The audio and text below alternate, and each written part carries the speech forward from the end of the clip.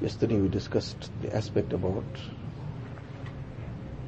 person not taking his gaze to the things of dunya in a way that he starts bringing all this into his heart. This is the prescription of happiness. The prescription of happiness has two parts to it. In this context, it has two parts to it. One is the contentment that a person should have in his heart. A person who is content, then he is happy. And if he is not content, he can have the whole world also, but he will still be miserable, he will still be unhappy. Because the lack of contentment will mean greed. There isn't a vacuum. There cannot be neither greed and nor contentment. It's one of the two. If there's no contentment, there'll be greed. And greed, this is something that keeps eating a person from within till he doesn't get something more, and that something more doesn't finish off.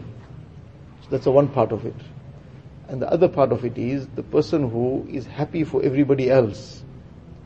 So he's happy with his lot. Whatever Allah Ta'ala has blessed him with, he's happy with it. First, this is what Allah Ta'ala has given me. Allah Ta'ala's grace on me, and I should be content with it, I should be happy with it. And then he's also happy for everybody else. When a person is happy for others, this is already the uprooting of many maladies of the heart. If he's happy for others, there's no jealousy. If he's happy for others, there's no malice. If he's happy for others, then he will not be trying to harm the person in some way by making ghibat of him, by trying to drop him, by trying to humiliate him in some way.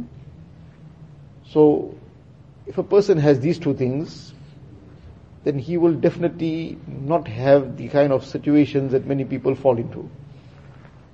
So this is the thing. Many times we smile externally, but the thing is to have the heart smiling at others.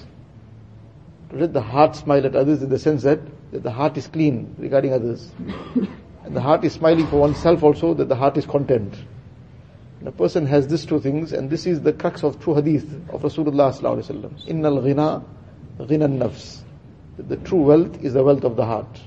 If the heart is wealthy, then the heart being wealthy will be the happy heart.